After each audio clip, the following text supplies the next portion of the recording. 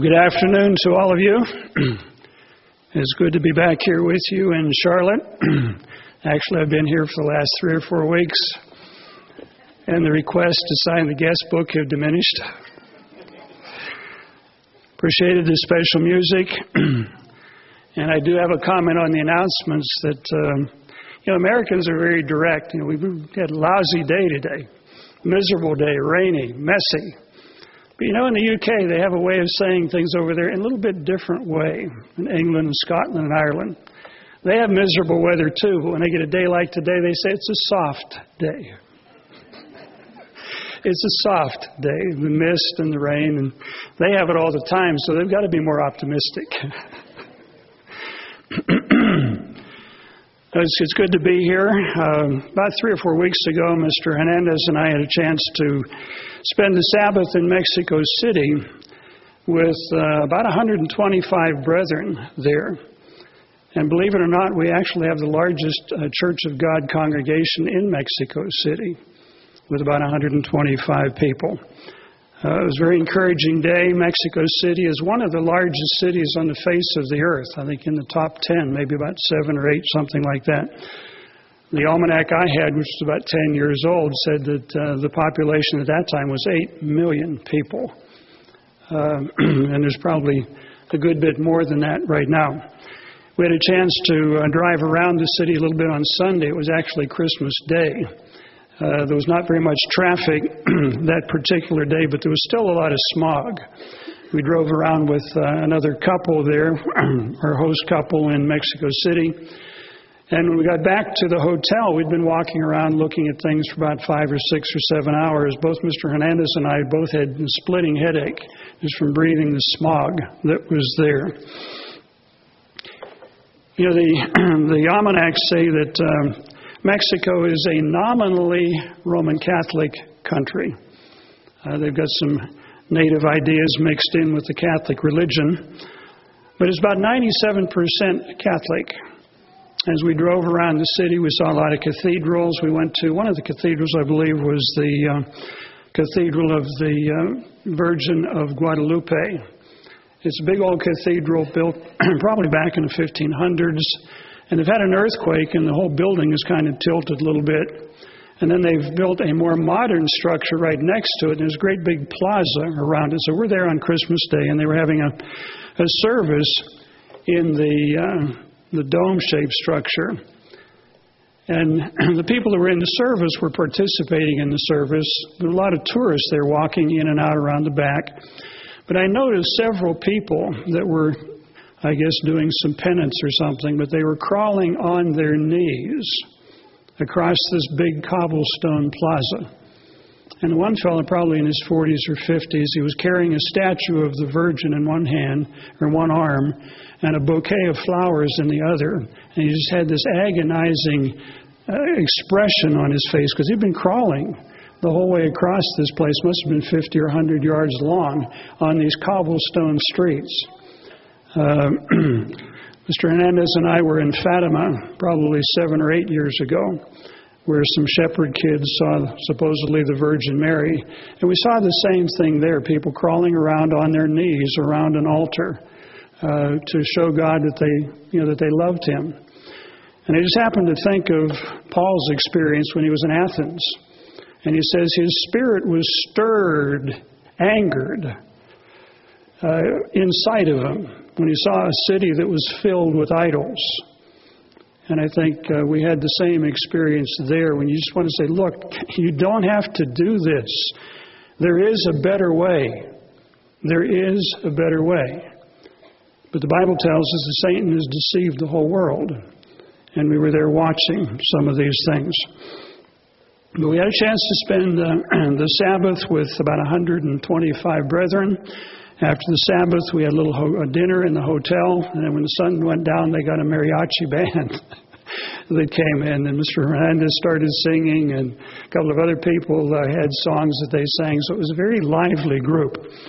The next day, on Monday, we flew down to Guatemala, where we were able to attend a summer camp for the young people. We had about 30 young people from Mexico and different parts of Central America.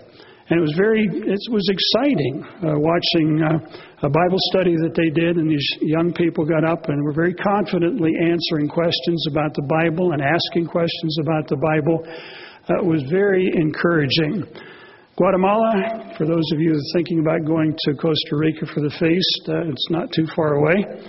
But Guatemala has about 38 volcanoes, 3 of which we could see and 1 of which smoke was coming out near the camp. So I hope you enjoy the feast. No, it was kind of exciting. It was kind of a mountainous country, but the flat areas towards the ocean, they raised sugar cane and rubber trees and coffee and corn and a number of other things.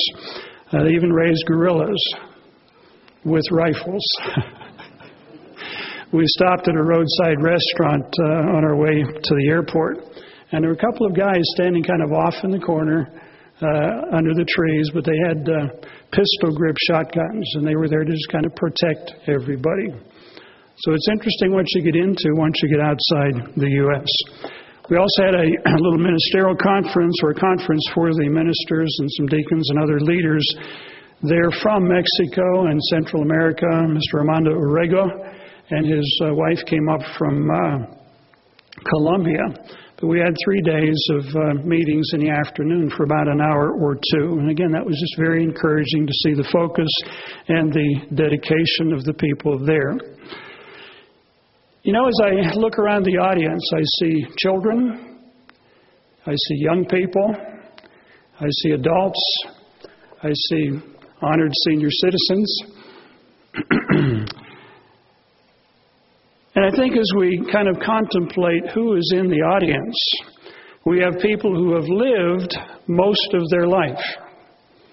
But we also have people who have most of their life yet to live.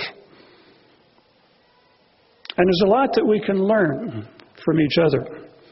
I know there's a lot that many of the adults would like to share, but there's also a lot that young people could learn if they have eyes to see and if they have ears to hear. When I was pastoring, I believe it was in Arizona, I asked the men in the Spokesman's Club I said, I'd like to hear some speeches that you built around lessons that you've learned in your life.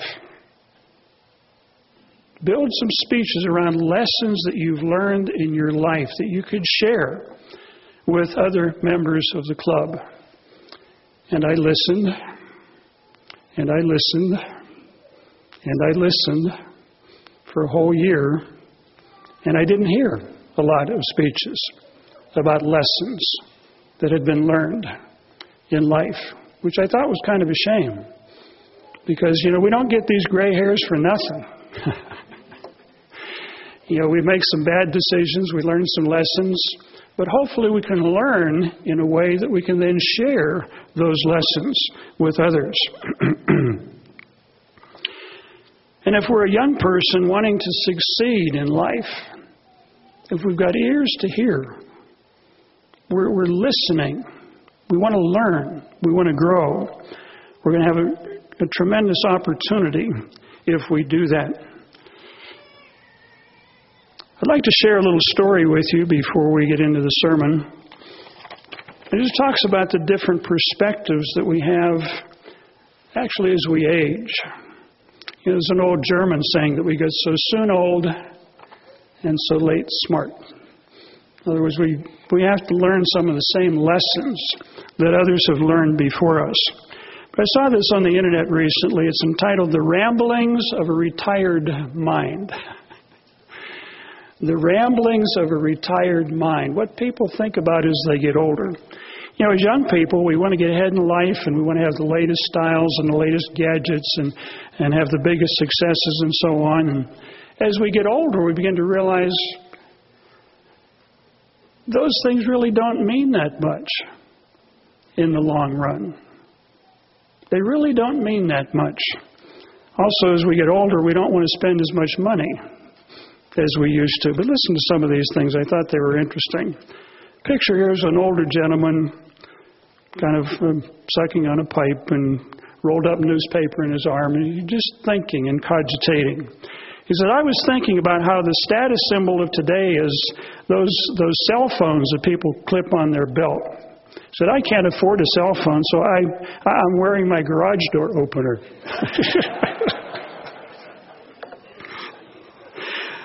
I also made a cover for my hearing aid. And now I have one of those things, I think they call it a Bluetooth.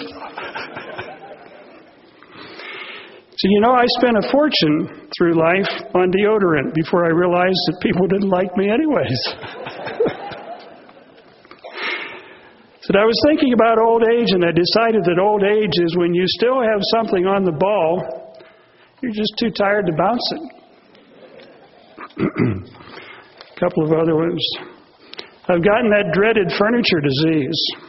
That's when your chest is falling into your drawers.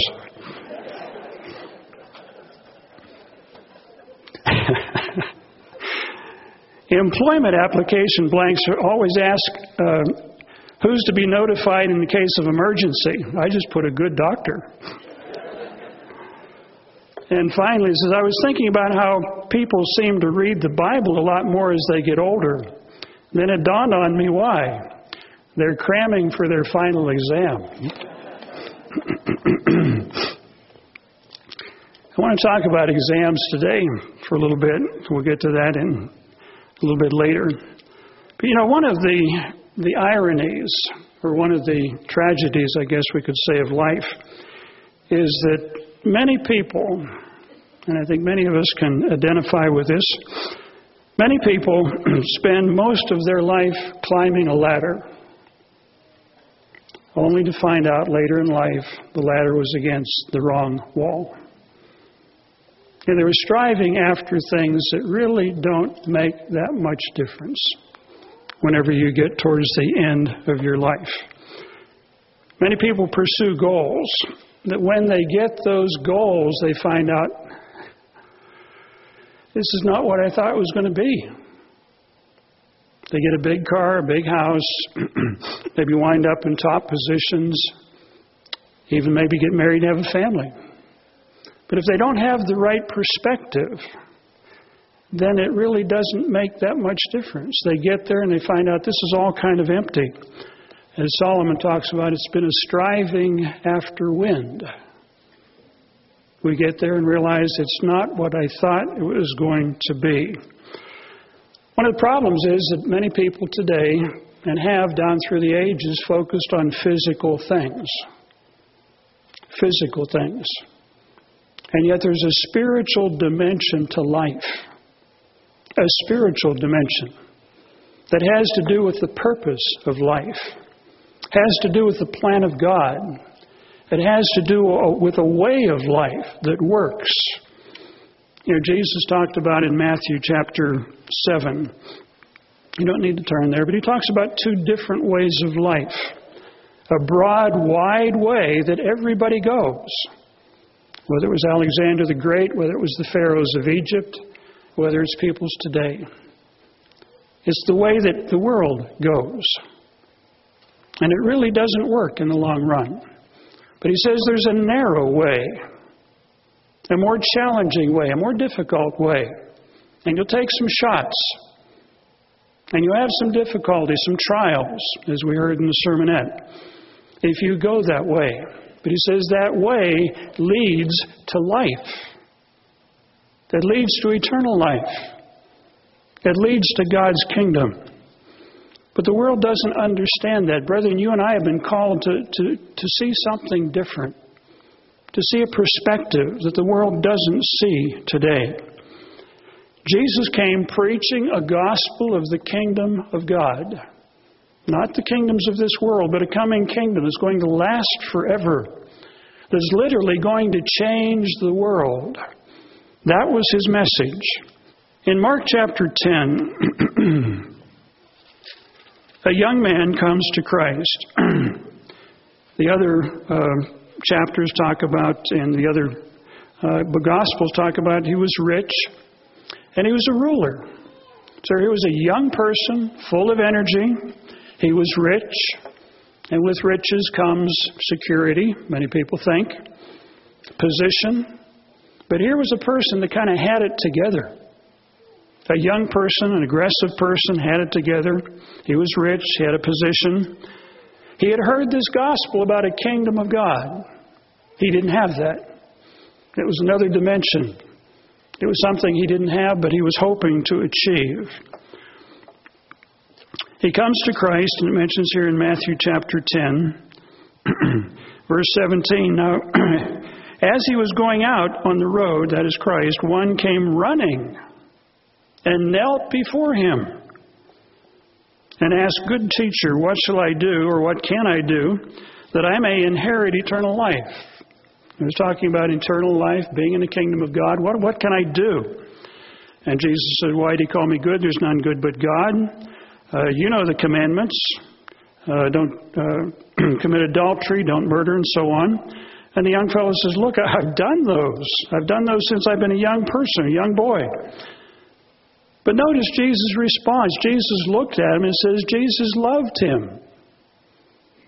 Jesus was attracted to him. "Look, you're a fine young man. I like your attitude, your desire. You want to be in the kingdom of God." He said, "The one thing that you lack." He says, "Go sell what you have and give to the poor."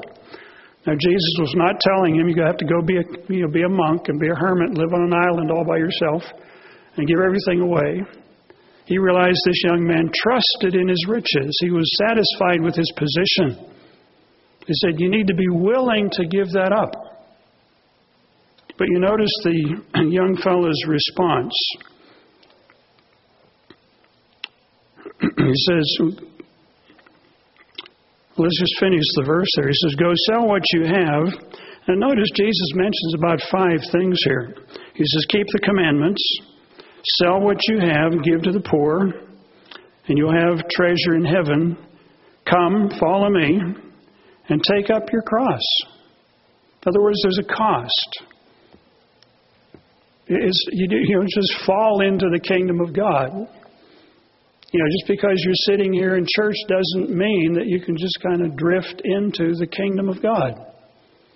I was talking with an individual not too long ago,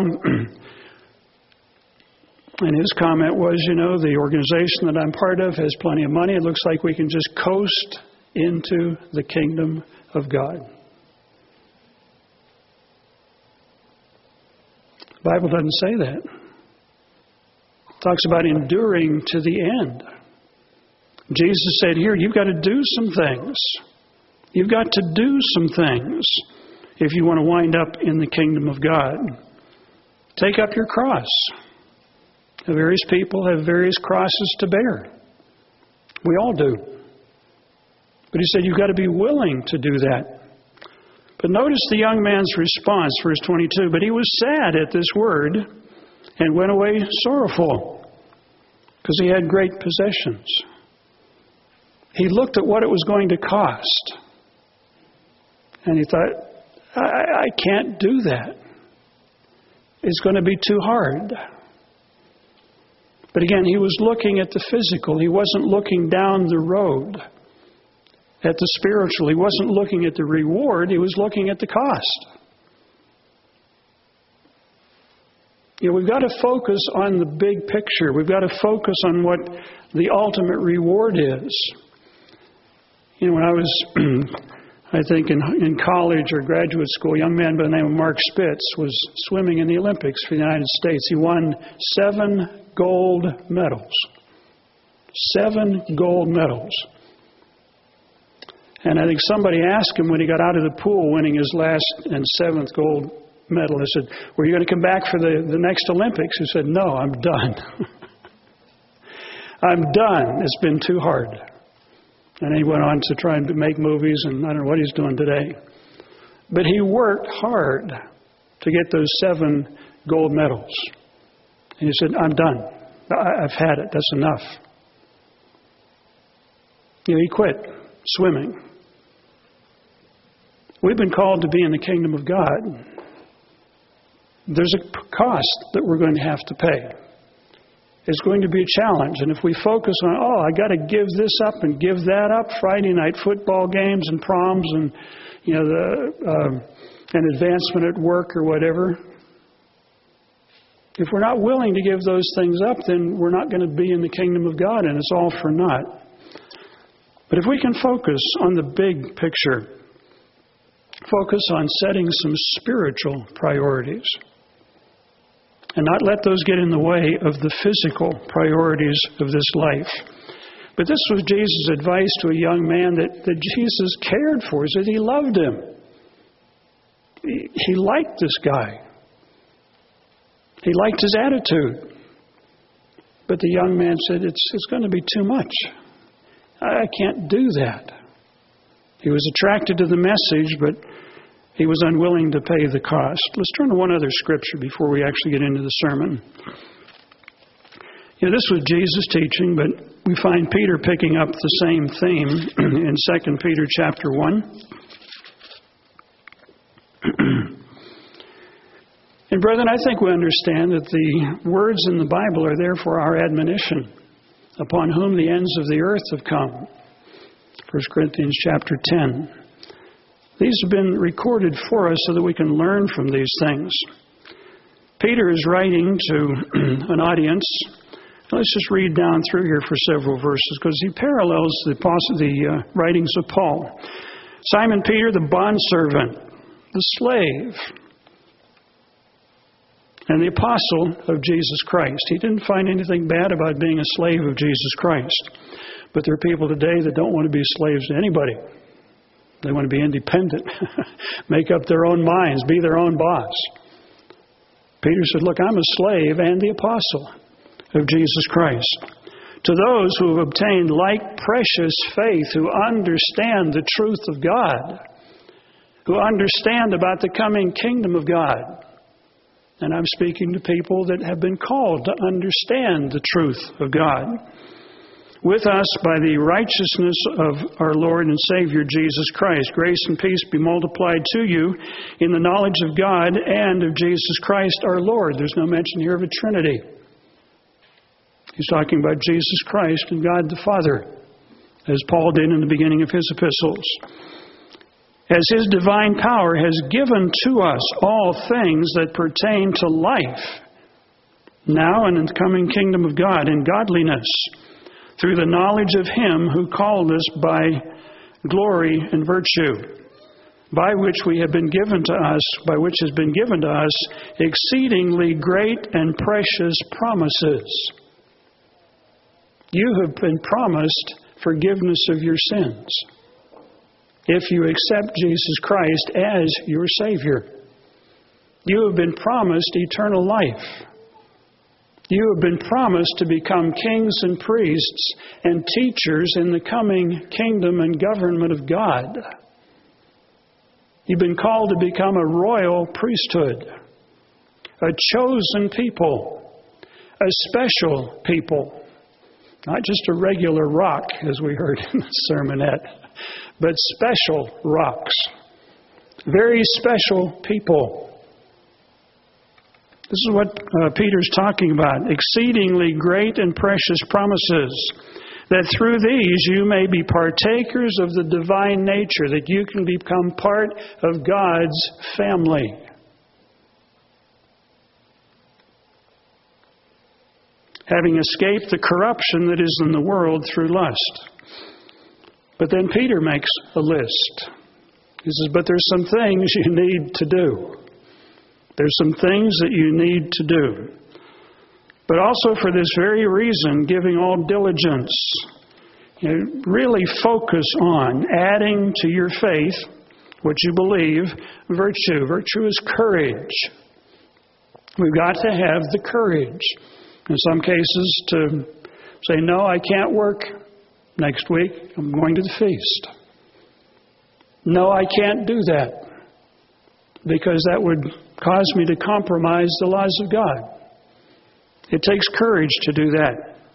Tell some of your peers at school, no, I won't be going to the prom. You won't. I won't be going to Friday night football games. You won't. And they start laughing and pointing fingers at you. It takes a certain amount of courage to stand your ground. Not put anybody down, but just say, no, I don't do those things. I've chosen not to. It takes courage to do that, and to courage, knowledge. Do you know what you believe? Do you know why you believe it? Can you explain the Scriptures? Knowledge. And to knowledge, self-control. Yeah, but you don't know how hard it is whenever somebody sticks their tongue out at you, whatever. I just want to belt them. You can't do that. It takes self-control. Yeah, we all lose it once in a while. No, we shouldn't. To knowledge, self-control, and to self-control, perseverance. You don't quit. You don't quit. Even when somebody offends you, or they set a bad example and they might be in a leadership position, or maybe they're your boss. You don't whine and cry and, make snide remarks behind their back. Perseverance, you don't quit. Churchill made the statement, never, never, never quit. Yet we've had people bail out of the church. Well, because they deceived us, or because I made a big offering and they wasted the money, or they did this or they did that. We've got to endure to the end. We've got to endure to the end. And to perseverance, godliness. Asking ourselves periodically, what would Jesus do? How would Jesus handle this particular situation? What guidelines does God give us in the Bible for handling the situation that I'm in? Not how you think about it, not how I think about it, but what does God think about it? And the godliness, brotherly kindness. We're supposed to be, and I think we believe we are, the Philadelphia Church of God. Philadelphia means brotherly love. Do we exude that? Do you? Do I? This is a quality we have to develop. To brotherly kindness, love, which is an unselfish, outgoing concern where you're thinking about others, not yourself. Again, our tendency is to think about ourselves. How do I feel? What do my emotions tell me? No, it's what does God want us to think? Now, this is important. In verse 8, it says, "For if these things are yours, if you develop these qualities, and they abound, you will be neither barren nor unfruitful in the knowledge of our Lord Jesus Christ. For the person who lacks these things is short-sighted." You don't see the big picture. You don't understand why it's important to develop these qualities. Even to blindness, and has forgotten that he was cleansed from his old sins. Therefore, brethren, be even more diligent, earnest, to make your calling and election sure. We're not going to just coast into the kingdom. By coming to church and being nice and stuff like that. It says, make your calling and election sure, for if you do these things, you'll never stumble. For so an entrance will be supplied to you abundantly into the everlasting kingdom of our Lord and Savior, Jesus Christ. We've got to do some things if we hope to achieve the goal of being in the kingdom of God. The point I want to make here as we begin the sermon is that we're not going to gain the kingdom of God just by coming to church and just by praying once in a while and just kind of being nice and kind of going along with the crowd that is also coming to church. There are some things we've got to do and qualities we've got to develop. Peter is talking about these qualities, some of them. Jesus mentioned several qualities to the young man that came to him. You don't get a degree from college by just coming and sitting in the class. Unfortunately, we have to take exams. We've got to do the assignments. We've got to bear fruit. If you want to become a plumber or electrician or an accountant, you can't just take a few classes and sit there and you agree with everything.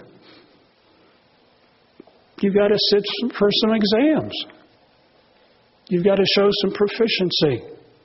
You've got to develop certain qualities and abilities. And we have to do the same thing if we want to be in the kingdom of God. What I want to do in the sermon today is talk about 7 qualities, 7 more qualities that we need to develop. These are things we need to be focusing on if we want to be in the kingdom of God.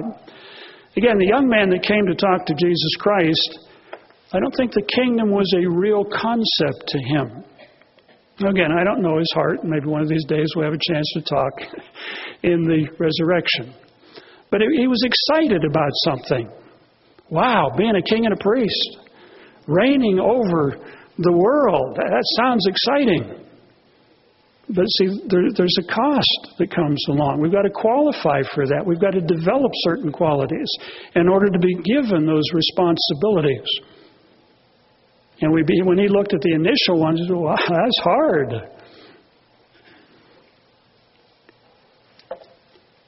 But I want to talk about 7 qualities. You can title the sermon 7 Qualities for the Kingdom or 7 Keys to the Kingdom, 7 things that we need to focus on. And I want to cover the sermon in the sense of giving you a quiz. I'm a college professor, so we slip into our old ways. But I want to ask 7 questions. We'll do it that way. And the thing is, though, you not only have to know the answers, you have to do what the answers talk about. We all have to. So let's go through these, hopefully so we're not going to be here all night, but we'll make it by the end of the sermon. The first quality has to do with conversion. You might think, oh, this is old stuff. But think about it for a minute. Are you converted? Are you converted? Really converted? I remember a discussion I was part of years ago as the church was breaking up. And one person made the observation and said, I think we had a lot of baptized, unconverted people. They were baptized. They knew the answers. But when things got difficult, they bailed out, drifted away. Went back to Presbyterian churches, Methodist churches, went to Seventh-day Adventist churches because they keep the Sabbath. Went to some of the, what's the term I want here, the Jewish groups that also believe in Jesus Christ. I mean, it just went off in different directions. I remember talking to one couple we'd been close to, and they found out my wife and I had gone in a certain direction, and I said, well, where are you guys? Oh, we went back to the Presbyterian church. They have a wonderful music program.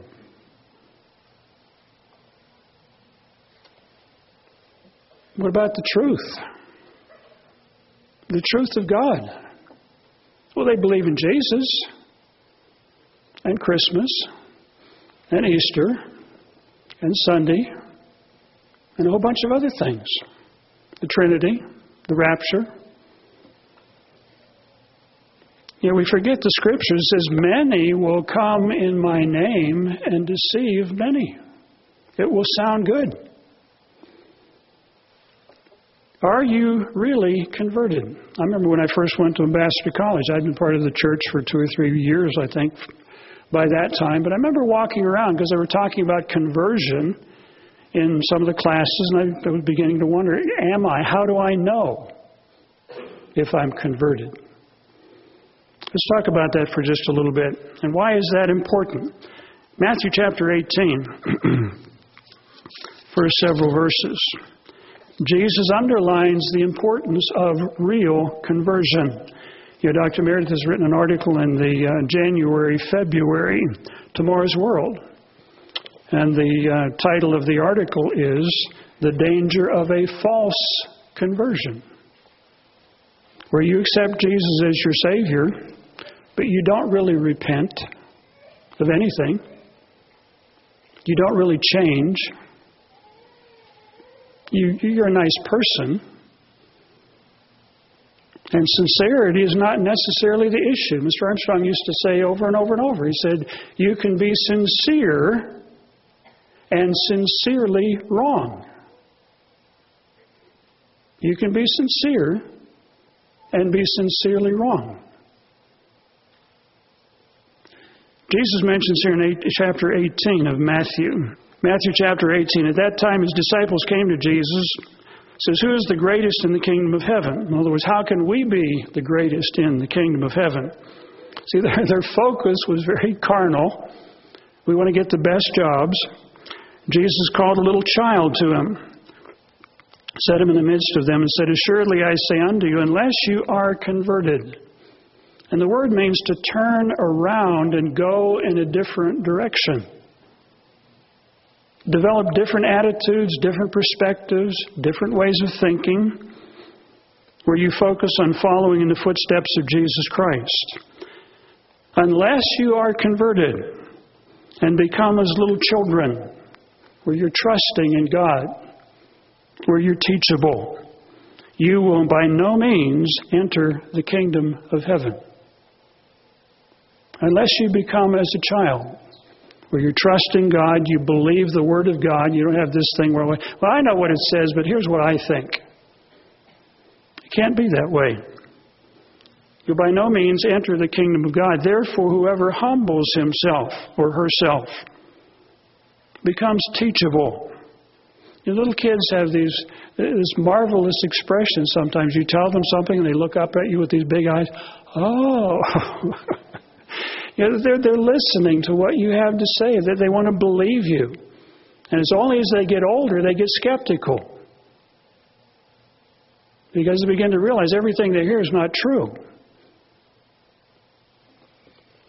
You know, some people that want to keep Christmas with their children and tell them about Santa Claus, and then the kids get older. Well, you know, you told me about Santa Claus, but I realized you didn't exist. They begin questioning other things that come from the people who promote these fables. And it's disheartening. It's deceptive. Therefore, whoever humbles himself as a little child is the greatest in the kingdom of heaven. And he receives one of these little child like this, in my name, receives me. So conversion is extremely important. What is conversion? We talked about, you look up the Greek words, it means to turn around and to go in a different direction, to turn with sorrow. God, I'm sorry for doing what I did. Thank you for opening my mind to understand your truth. For Jesus Christ to be willing to come to this earth to give his life on our behalf, to raise up a church, to lead it and guide it.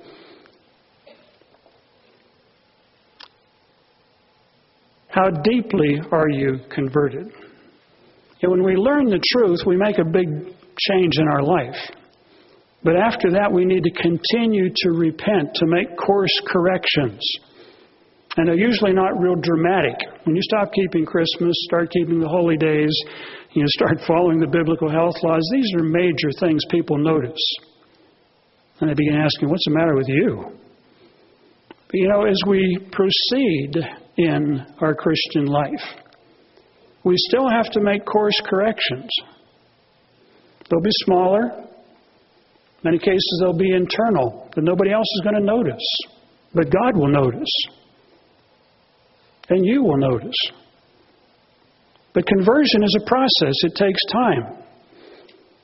And that's why God gives us 20, 30, 40, 50 years. If we were just converted and ready to go, why would we need to live beyond baptism? Well, there's things we have to do. There's things that we have to do. There are course corrections that we have to make. So conversion involves course corrections. You can check the verses a little bit later in Acts 2:38. It talks about repent, be baptized. In other words, when you learn God's way of life and you're determined to do it, then you make a commitment. And that's what baptism is all about. You commit to accept the sacrifice of Jesus Christ for your sins. And it says you'll receive the gift of the Holy Spirit, a capacity to understand even more of God's way of life and God's truth, a capacity to begin to develop and exercise the fruits of His Spirit that you can't really fake without God's Spirit. Now, you can be nice to people most of the time, but without God's Spirit, it's not going to be the same. Acts 3:19 talks about repent and be converted. And the words are similar. They both mean to turn around, to go in a different direction, to change your attitude, your thoughts, your behavior. And as Jesus said, unless you do those things, unless I do those things, we're not going to be in the kingdom of God. These are things we've got to learn to do. Conversion is a process. Notice in Luke chapter 22, where Christ is talking with Peter. Now, Peter had been with Jesus for quite some time, probably by this time a number of years. He believed Jesus was the Christ, the Messiah. He believed that he was the Son of God. But we're told in Scripture the demons believe that God exists. The demons believe that Jesus is the Messiah. So just because somebody believes those things doesn't mean they're converted. But notice what he says here to Peter, Luke 22 and verse 32. Peter here responds almost like the rich man that came to Christ. Paul, beginning verse 31. The Lord said, Simon, Simon, indeed Satan has asked for you. Satan has wanted to get after you, to get to you, that he may sift you as wheat. But I have prayed for you. What's it mean to have Jesus Christ, the Son of God, pray for you? There's an old saying, it's not what you know, but who you know. I want to know Jesus Christ. I want to have him praying for me, as you do. He says, Peter, I prayed for you, that your faith should not fail.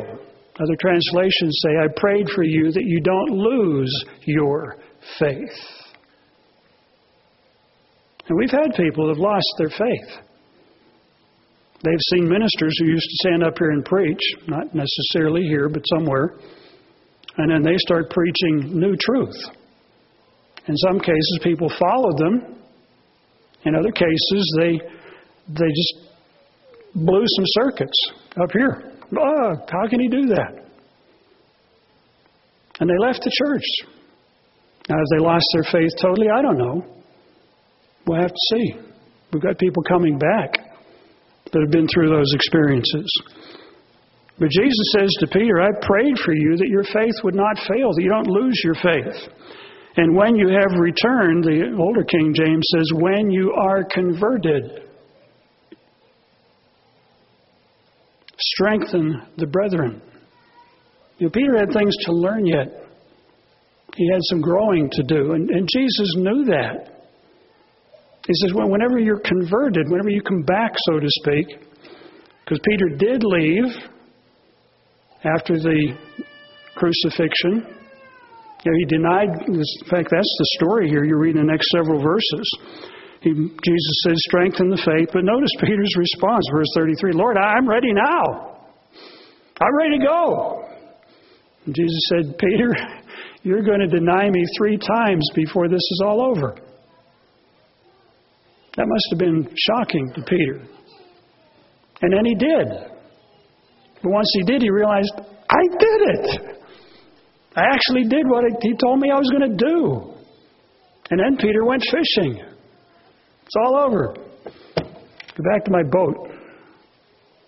And then Jesus had to come along. Peter, come on, I got breakfast for you. Peter was in the process of conversion. It was part of the story, part of the process. So these are things we need to think about. Ask yourself, are you converted, really? Do you want to be converted? What are the benefits of being converted? Receiving God's Spirit? Being in the kingdom of God?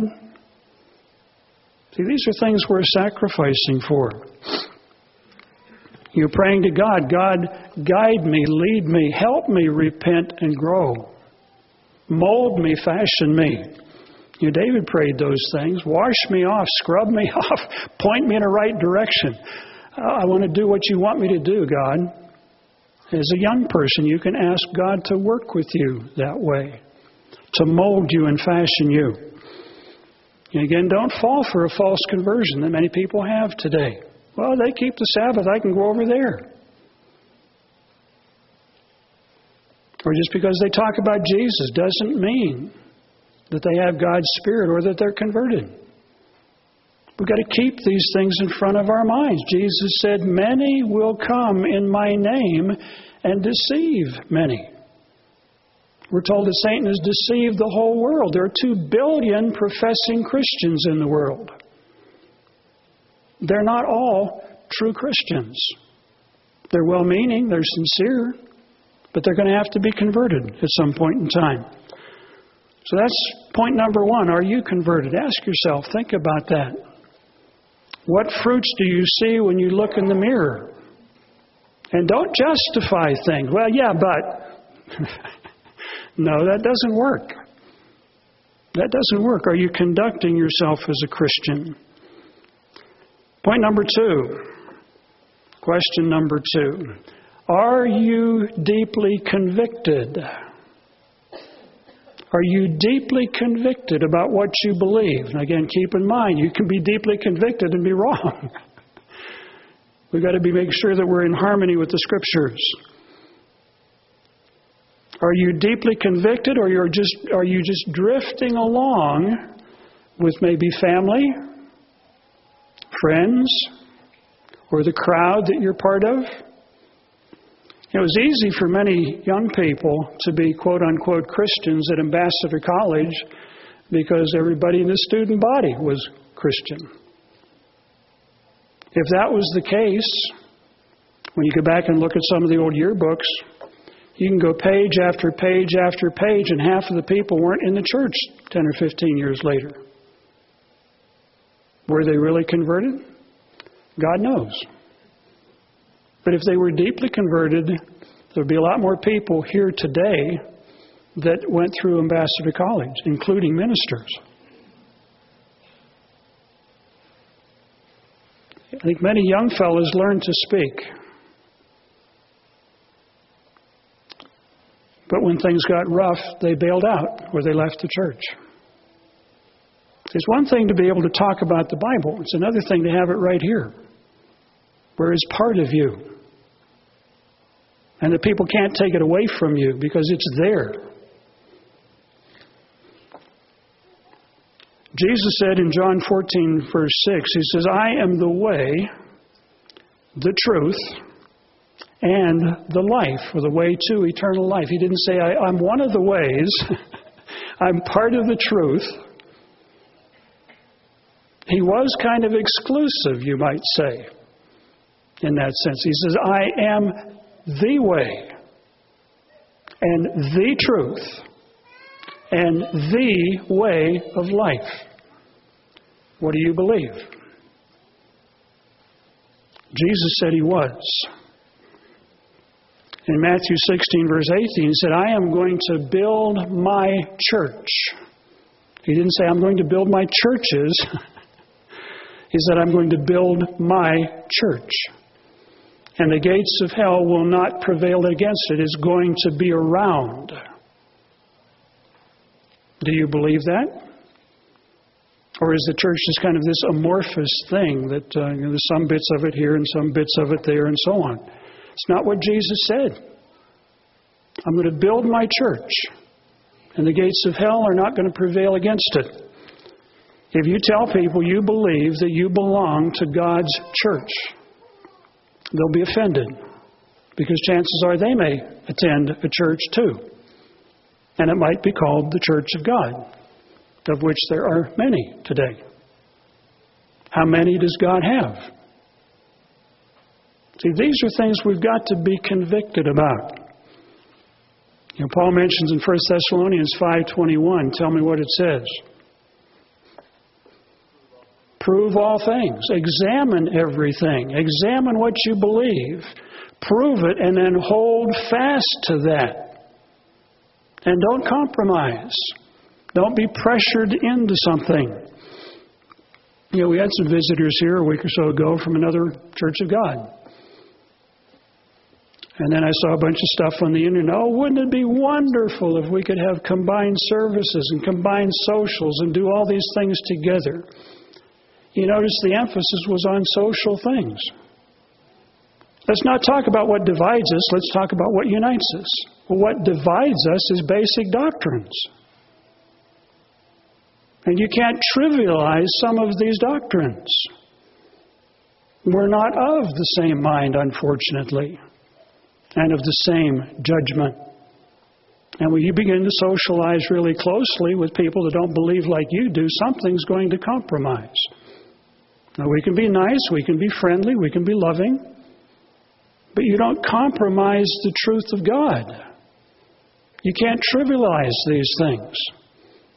And even though some people might get offended, these are things that you can't change. Are you convicted about what you believe? As I mentioned in Matthew chapter 7, verses 13 and 14, Jesus talks about there's a wide way that everybody goes, but there's a narrow way. It's going to be difficult. Some of the immigrants that came to this country back in the 17 and 1800s, there's a group that came to Ohio and Pennsylvania up there, and they built a little community. I forget the name, Ephrata, I believe it is. But they actually built the buildings, and the doorways of the buildings were shorter than most everybody, average height, and the doorways were narrow. So it was to remind everybody when they walked through these doors, it was kind of a narrow way. You had to kind of bend over and squeeze through the door. But it was to remind everybody in that community that God's way is a difficult way, a narrow way. You can't just throw open the doors, everybody come, and we'll all have a big family here and have fun and so on. That's not God's way. He wants us to be friendly and be nice, but we've got to hold on to the truth of God. Are you convicted deeply that God is real? Now ask yourself, is God real to you? Is there a real God, or is this just a figment of people's imagination? We've got a booklet on that. If you've not done it, please spend some time with that and ask yourself, is this what I believe? Can I believe this? Is the Bible the inspired Word of God? Again, we have a booklet on that.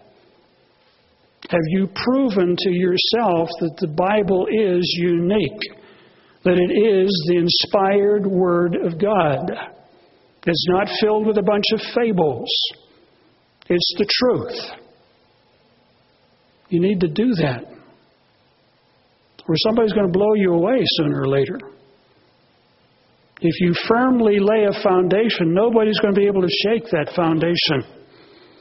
Where is the church of God today? Is it just scattered all over the place? Or did God raise up a church? Is He using that church? Are you part of that church? If you're not, you better be someplace else. Where it is. These are things you need to nail down firmly so that you can be convicted. Notice in Matthew chapter 7. Matthew chapter 7. This is what Jesus was preaching. This is what He was saying. And He didn't mince His words. Matthew 5, 6, and 7 is the Sermon on the Mount. He was speaking at the beginning of His ministry. He was setting a tone for His ministry. Verses 28 and 29. So it was when Jesus had ended these sayings, the people were astonished at His teaching. For He taught them as one having authority. As one having authority. And not as the scribes. Well, God has people scattered all over the place, and He has a little church here and a little church there, and we're all just one big happy family. We just happen to be scattered in different little groups. And, He'll come back one of these days, and we can just coast into the kingdom. And Jesus didn't say that. He said, unless you do certain things, you're not going to be there. Unless we develop certain qualities, we're not going to be useful to God. We're going to have to understand what brotherly love is and what outgoing concern is. And we might have high positions today in various jobs or responsibilities. But if we don't have love, we're not going to be useful to God.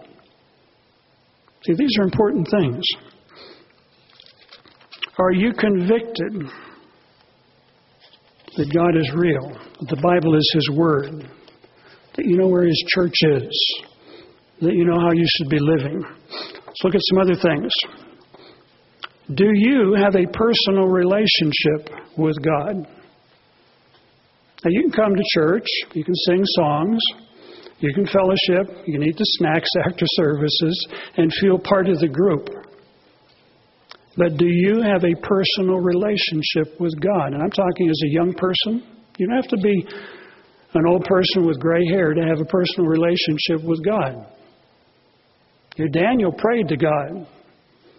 His 3 friends prayed to God. God, you can deliver us from this fiery furnace, but if you don't, we're not going to compromise. They knew who they were talking to. They knew God listened. Do you have a personal relationship with God? In Matthew chapter 6, again, part of the Sermon on the Mount, Jesus gives us a model prayer. Now, I grew up as a child. I memorized this, and I said this every night before I went to bed. But it wasn't until I came into the Church of God that I was told and taught this is a model prayer. You don't just recite it. You use it as a model. In Matthew chapter 6, it says, Our Father in heaven. Now, if you've had a difficult relationship with your Father, this might be difficult.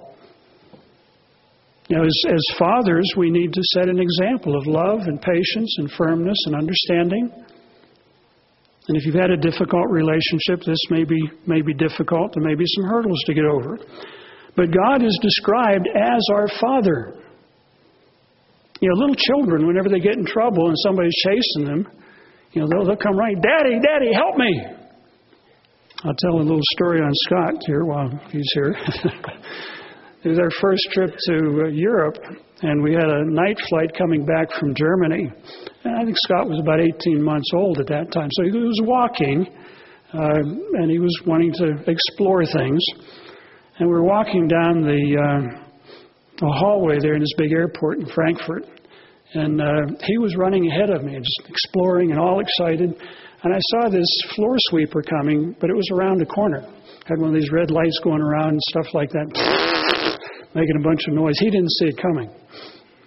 So he goes running down to the corner. All of a sudden, this big monster with headlights come around the corner. Boy, he turned around, came running back, and grabbed my legs and stuck his head out between my legs. Wow, where is it? He felt safe because he ran to his dad. What Jesus is saying is God is our Father. And we can come to Him with issues, with concerns. And I didn't say, straighten up, Scott. You know, be brave. Be a man. No. I just smiled. You know, because he was hugging somebody that he felt safe. You know, that's what fathers are for and mothers are for. To protect and watch over. And that's how God is described in the Scriptures as our Father. You know, when Jesus was about to die, He said, Father, in prayer, if it's possible, please take this cup and do it a different way. In other words, God, and I know we talked about this, but can we discuss this? Can we talk this over again? He said, no. He said, look, it would be nice if we could do this differently, but we did agree to this. That's why I came. And it's your will, not mine. But He talked with His Father. Before He ordained 12 apostles, He prayed all night. God, what do you think about this? Am I seeing the right thing? You know, every week or so I get form sent in, or I talk with fellows on the phone, regional pastors, and I say, look, I'm thinking about ordaining such and such a person. And my general advice is, why don't you think about it and pray about it and fast about it and see if this is what God wants. And there have been occasions where that happened, and within the next several weeks or several months, it becomes very obvious, no, that should not occur, because God makes it obvious when He's part of the process. You know, if you're interested in a young man or a young woman, or an older man or an older woman, you might do the same thing. God, is this what you want for me? Is this the direction I need to go? And then be receptive and listen. You make God part of the plan. Part of the plan. God is our Father. He cares for us. So do you have a relationship with God? If you don't, strive to develop one. Spend some time on your knees regularly, every morning. You know, there used to be a chapstick commercial on television. Don't go out without it. You don't go out without praying to God in the morning. Don't go to bed before you pray to God. Take some time during the day to pray to God. You develop that relationship. Spend some time reading the Bible and let these thoughts go through your mind. You know, very sobering scripture in Matthew chapter 7, again, Sermon on the Mount, basic things. Matthew chapter 7, verse 21. Not everyone who says to me, Lord, Lord, shall enter into the kingdom of heaven. Not everybody that uses my name. Not everybody that uses my name. Not everybody even that prays to me. But he or she who does the will of my Father in heaven. Jesus said, if you love me, keep my commandments. Which includes the Sabbath, includes the holy days, among many other things. Not everyone that says to me or uses my name will enter the kingdom of heaven, but he who does the will of my Father. Many will say to me in that day, that is when Christ returns, Lord, have we not prophesied in your name? We've preached in your name. We've cast out demons in your name, done wonderful things in your name. He didn't say, well, you didn't do anything. He didn't say that at all. He says, then I will declare unto you, I never knew you. We weren't on the same wavelength. You were doing your thing, and I asked you to do something else. You who practice lawlessness. You've thrown away the book, really. Well, you might read the book. But I said, remember the Sabbath day. You don't. I said, the holy days were forever, and you stopped. I said, don't eat certain things, but you do.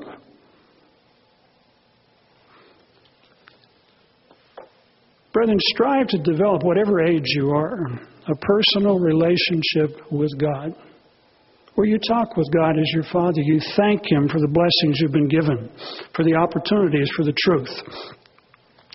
Let's move on. Second thing, or no, fourth thing we need to develop is character.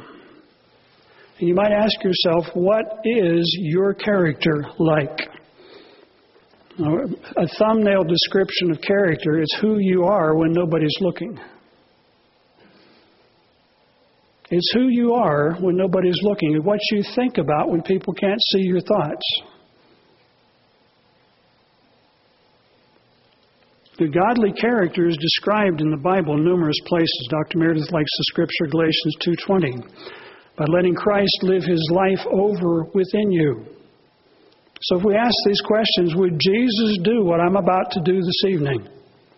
Would Jesus watch what I'm going to watch this afternoon or tonight? Would Jesus say what I just said? Very sobering. Very enlightening if we think that way. In Galatians chapter 5, let's look at that, because this is an insight into character. The kind of character that God wants to see in us, and the kind of character that God doesn't want to see in us. In fact, if we put this in an even bigger picture, He's describing here the kind of character we're going to need to function as kings and priests in the coming kingdom of God. And if we don't develop those qualities of character, but we exhibit other qualities of character, we will not be in the kingdom of God. That's pretty much what we're told here in Galatians chapter 5. Verse 18, for as many as are led by the Spirit of God are not under the law or under the penalty of the law, is what it's talking about.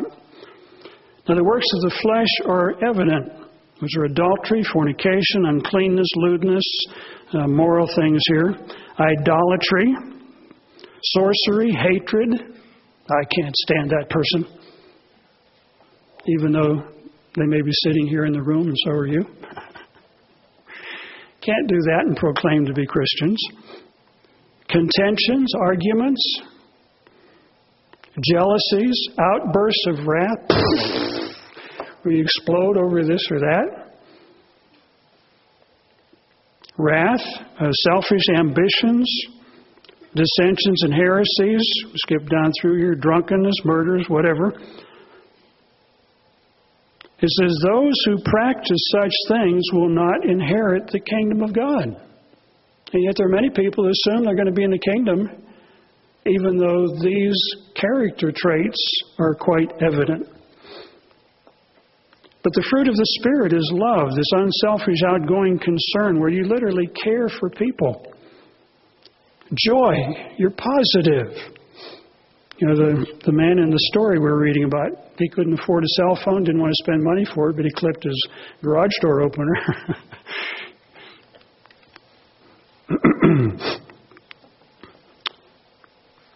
But he was a joyful person. You know, a lot of people, as we get older, we mellow. And we realize, it's just not that important anymore. Whereas as a younger person, well, I got to have this, or I got to do that, or the world's coming to an end because I didn't get a certain promotion or whatever, and begin to realize as you're older, it really doesn't matter in the long run. It's how you do the job. It's how you relate to people as opposed to what position you wind up in. Peace, are you a peacemaker? Or do things go to pieces when you walk into the room? Patience, are you patient with other people?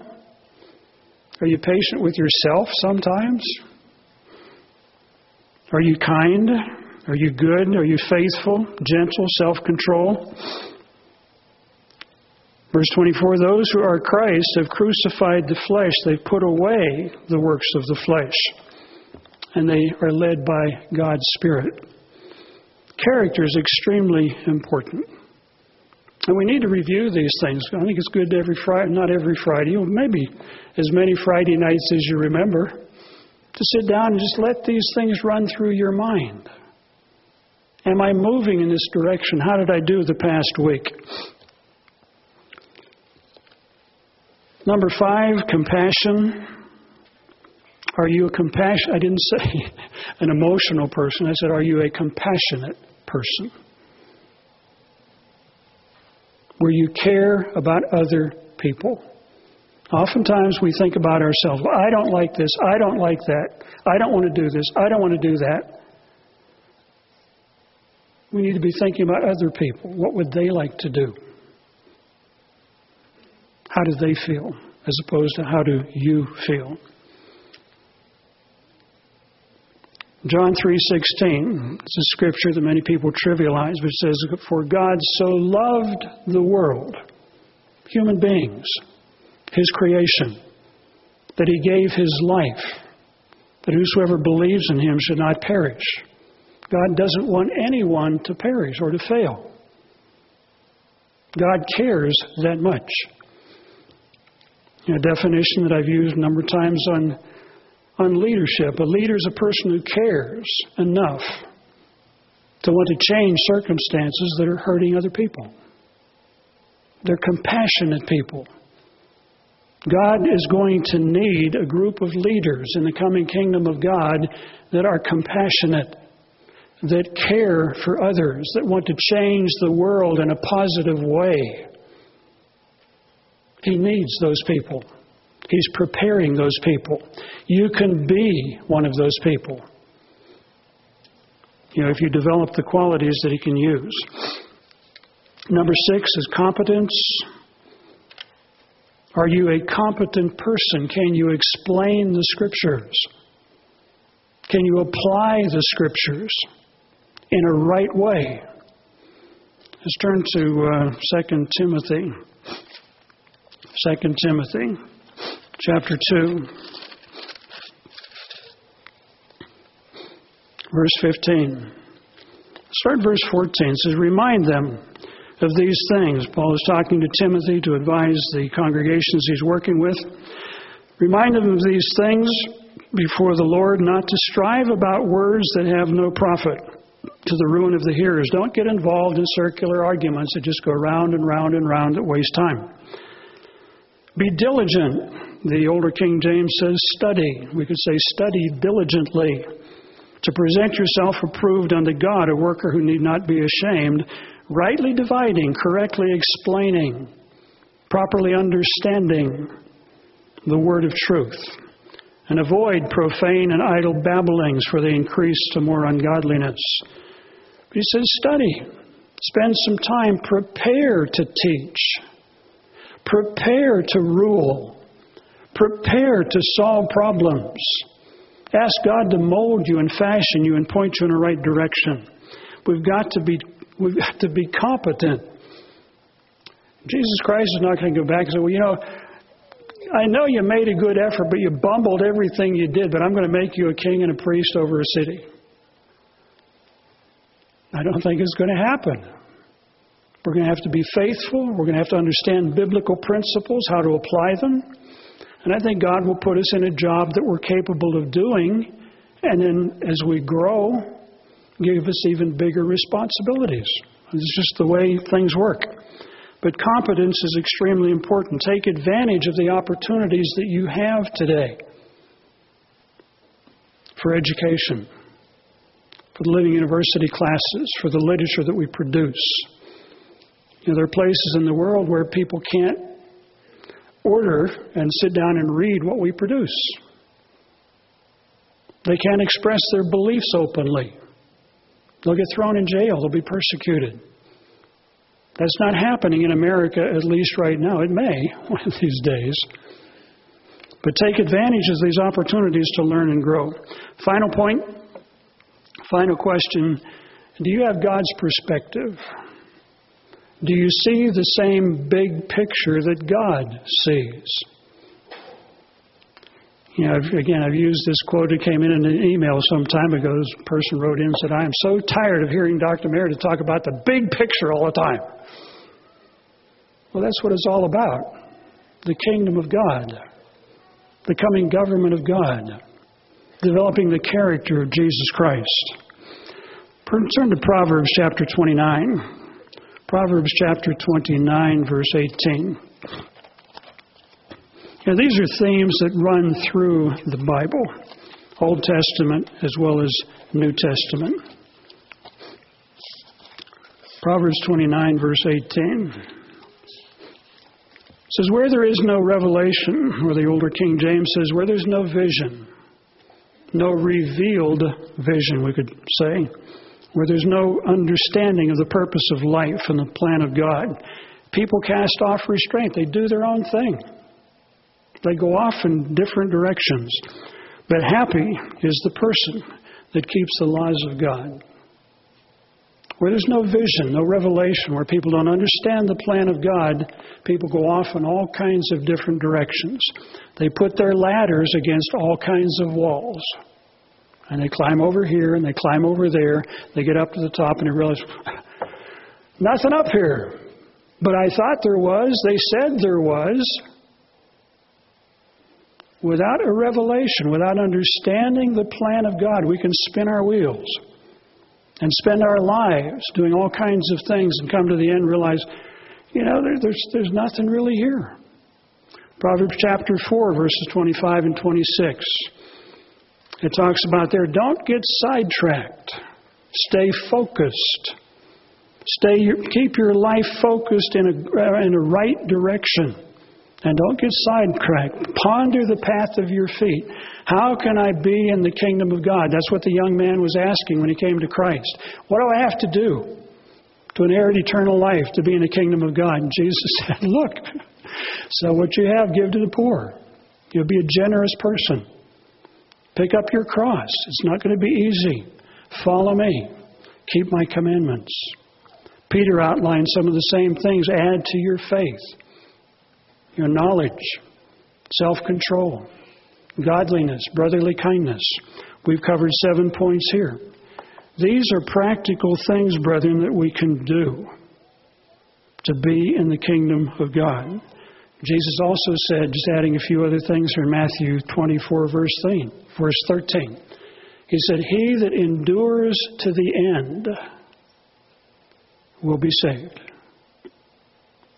The person that doesn't bail out, that doesn't quit, will be saved.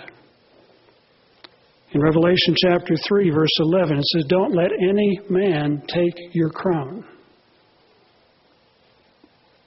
They can take your crown by deceiving you, and they can take your crown by hurting you. I saw an article recently that said many people that leave their churches leave because they've been hurt for some reason. But then they use that as an excuse to leave. See, if you have built a foundation that's firm, you know that God is real. You know the Bible is His Word. You know where His truth is. You know where His church is. People can't take your crown from you. I've used this example before when I was fired down at Big Sandy for giving a sermon. The two young guys that were younger than I was fired me. I played basketball with one, and the other man had been one of my students. As I walked out the door, the guy I played basketball with poked him in the rib and smiled and walked out. And what I was thinking was, you can't have my crown. You can't have it. I'm not going to give it to you. And I wasn't leaving the church because they proceeded to get themselves in a position of responsibility. They're going to have to answer for their actions. I'm going to have to answer for mine. But don't let anybody take your crown. Don't let any circumstance knock your crown off your head. When the young man came to Christ, he said, what do I have to do to inherit eternal life? What do I have to do to be in the kingdom of God? Jesus outlined some steps. Peter outlined some steps. We've talked about those some more steps this afternoon. Brethren, you and I have been called, as Peter said, to inherit precious promises. Extremely precious promises. Whether you're a younger person or an older person, strive to get that vision. Strive to get that vision of the kingdom of God. Do you want to change the world? Do you want to teach the world God's way of life? Do you want to improve the conditions for everyone living in the world? Do you want to help the earth blossom like a rose, restore the environment? These are the opportunities for anyone that God calls that sees the big picture. Brethren, strive to maintain that perspective of God. Develop the qualities of character that God is going to need. And we can be in the kingdom of God together forever.